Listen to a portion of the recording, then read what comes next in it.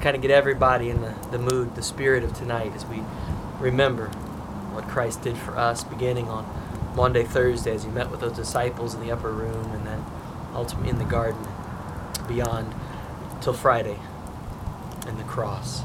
So let's pray to start the evening. Father God, as we begin to think, really consider what you did on this night so many years ago, Father, we thank you for that gift.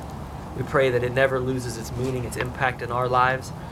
And we pray that it has such a great impact that we will not hesitate to share it with anyone that does not know your love yet. This is what you came to do, and you came for everyone. Father, we love you. It's in Jesus' name we pray. Amen. You know, it could have been a night a lot like tonight. Cold, the wind howling. We know that it was chilly on that Thursday evening before the cross, because we read of Peter gathered around a barrel of fire burning as he denies the Christ, even ever knowing him, while Jesus is in those illegal trials and being interrogated. Tonight, I just want to share with you a few simple things from the perspective of the cross. I want us to remember that Jesus knew exactly what was going to happen. And he routinely, he multiple times told the disciples what was going to happen and how it was going to happen, but they just couldn't comprehend what they were going to do to their Jesus. Jesus tells them that he must go to Jerusalem. He must suffer many things at the hands of the chief priests and the elders, the teachers of the law, and that he must be killed, and on the third day raised to life. It was at that point that Peter grabbed Jesus, took him aside, and said, "Never, never will we let this happen to you." To which Jesus replied, "Peter, get behind me, Satan. You're a stumbling block to me. You don't have in mind the things of God, but the things of men." Then Jesus said to his disciples, "If anyone would come after me, he must deny himself, take up his cross, and follow me. For whoever wants to save his life will lose it, but whoever loses his life for me will find it." Now, this was a powerful message from Jesus on that particular day, but not even the great Peter could understand that Jesus had to go and do this thing in order to save all of mankind. Good Friday is the day that we remember the crucifixion of Jesus. But there's more to it than just remembering what happened. It's a call. It's a call for each and every human being to the foot of the cross, for every man, woman, and child to come and recognize what Jesus did for them. How hard, how painful, how lonely it was for Jesus, and how devastating it was for his closest friends, his family, and his followers. In this time of social isolation, as so many of us are experiencing, can you imagine how the closest friends and followers and family of Jesus felt during this time as they laid him in that dark tomb on that Friday night? They first lost a friend, maybe a relative, a teacher, and they lost the man they thought was their Messiah. But beyond that, they're now all alone. Many of them had lost everything. They gave up everything to follow this man and the dream that he had shared with them. They left behind family, friends, jobs, you name it. And now, not only were they in hiding, but they were in the ultimate quarantine as they feared for their life, wondering why wouldn't the religious leaders come for them next. They were isolated for sure. Imagine, in your time of isolation right now, what it would have been like to have been them. Maybe today it's hard for you to consider the cross, to really even think about the cross, because you know what? A lot of people have a problem with the cross. Let me tell you, everyone ultimately has a problem with the cross. The problem is that Jesus is full of power and full of wisdom, and yet his power and his wisdom are what led him to the cross to save us. A brutal denial of everything that he had ever done before. Those who had seen his power couldn't help but wonder, why, Jesus? Why aren't you using that power right now at the time you need it the most? Those who saw his intelligence wondered how someone so smart and so meticulous, how could he have miscalculated this moment so badly? Both sides missed what Jesus and his Father were saying. Jesus said, unless a grain of wheat falls to the ground and dies, it abides alone. But if it dies, it produces many. John 12:24. You see, Jesus' words weren't the only parable. Jesus' life was itself a parable. It wasn't just the people of Jesus' day who had a problem with the cross. People today still have a problem dealing with the cross. Religious-minded people want miracles, they want power, they want change right now. Intellectual-minded people want wisdom and truth. What God offers all of us first is the cross. The earliest believers called the cross the wisdom of God, the power of God. It's found in 1 Corinthians chapter 1, verse 23. This is a stumbling block for those of us to consider today, that both his power and his wisdom led him to the cross. People really don't want to think about such things. Not many people respect suffering, and very, very few would ever choose to endure it. But can I remind you that things are always darkest just before they go pitch black. And then in the blackness of truth, the truth that our own power and our own intelligence is never enough, then and only then we can begin to discover that we need to rely solely on the promises of God. Amen and amen. Consider that very thought today. As things darken, as things appear to be getting darker and there is no hope for so many on the horizon, it's only in that absolute darkness that we realize that man's intelligence, man's power is limited. And the only way we can overcome such things is through the wisdom and power of God. But Friday also means the beginning of change, doesn't it?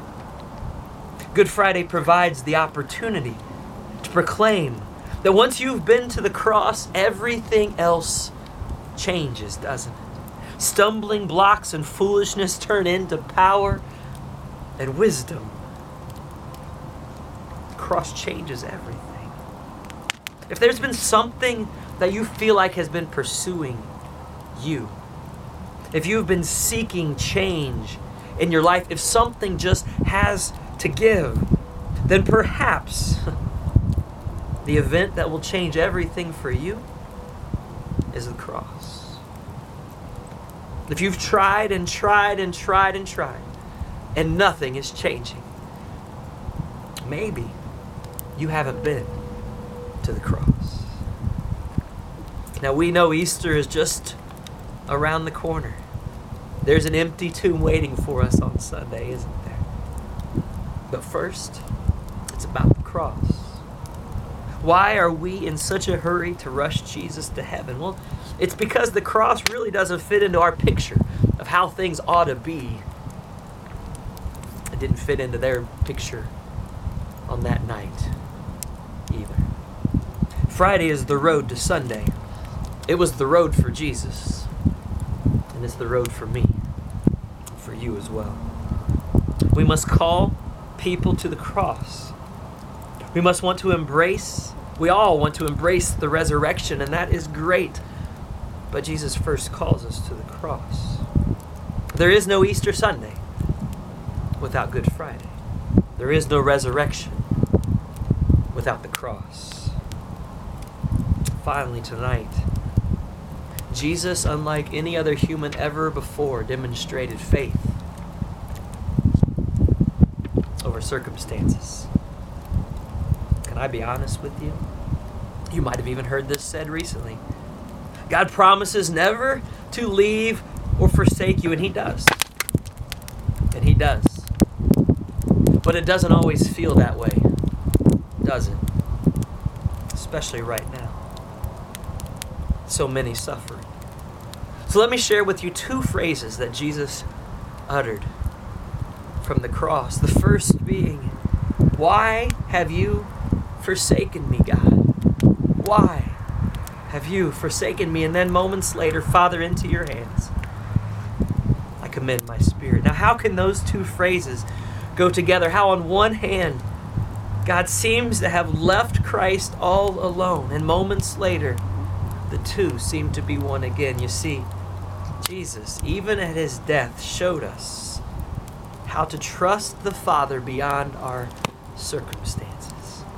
Jesus predicted his death and his resurrection. It's one thing to predict the future. It's an entirely another to actually know what's going to happen and then go to the cross willing. At least 3 times he shared this destiny with his disciples. They didn't understand. More challenging still is the fact that Jesus embraced this destiny by faith. He knew the Father's promise of the resurrection. But death, you see, death still laid in front of him, and I must help you understand this.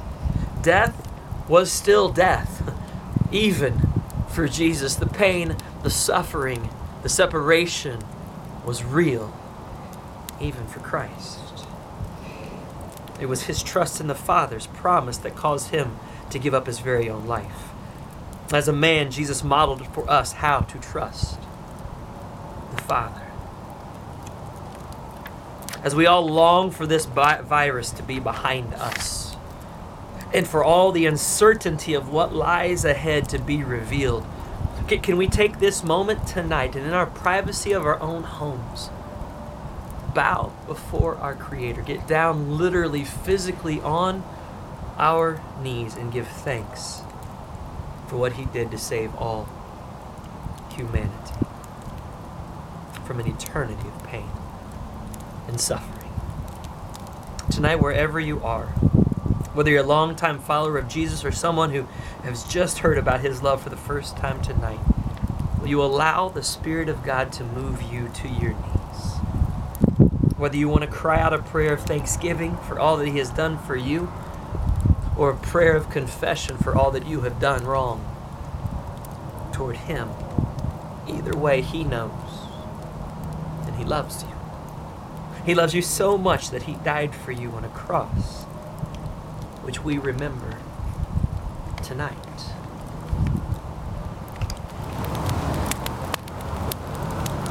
The final thing we want to do tonight is remember that sacrifice, literally, as Jesus asked us to do. And so if you have those elements prepared right now, please take them with me. If you don't, then when we're done, just go ahead and grab a cracker, any juice, drink it all around the house will work to remember the sacrifice. It was that night before the crucifixion where Jesus introduced the Lord's Supper as he sat around that table with those men and shared with them the reality of what was about to happen, and they still didn't understand.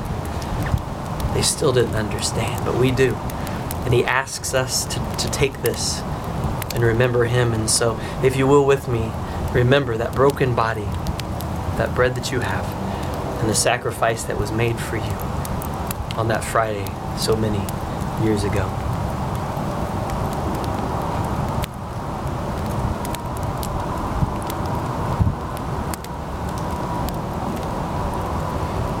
Take that small cup of juice, whatever you have. Remember that blood that was poured out for you on that cross.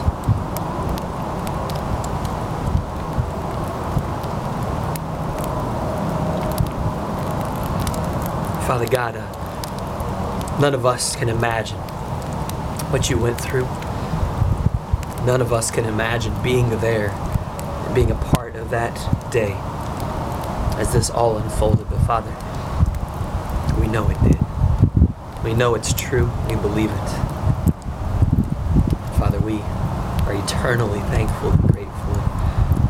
We just pray that not only will we never forget what you did, but Father, we will never forget to share what you did with an unbelieving world all around us. Father, as we long to celebrate on Sunday We can rest in the truth that we know already exists. That the cross could not hold you. The grave could not keep you. Father, you are our King forever. And we love you. Amen. Thank you for joining us tonight. We look forward to meeting with you on Sunday morning at 10 a.m. on our website, bccbrazil.org. Invite all that you know to join us for this Easter celebration like no other. Thank you again for joining us tonight. Good night.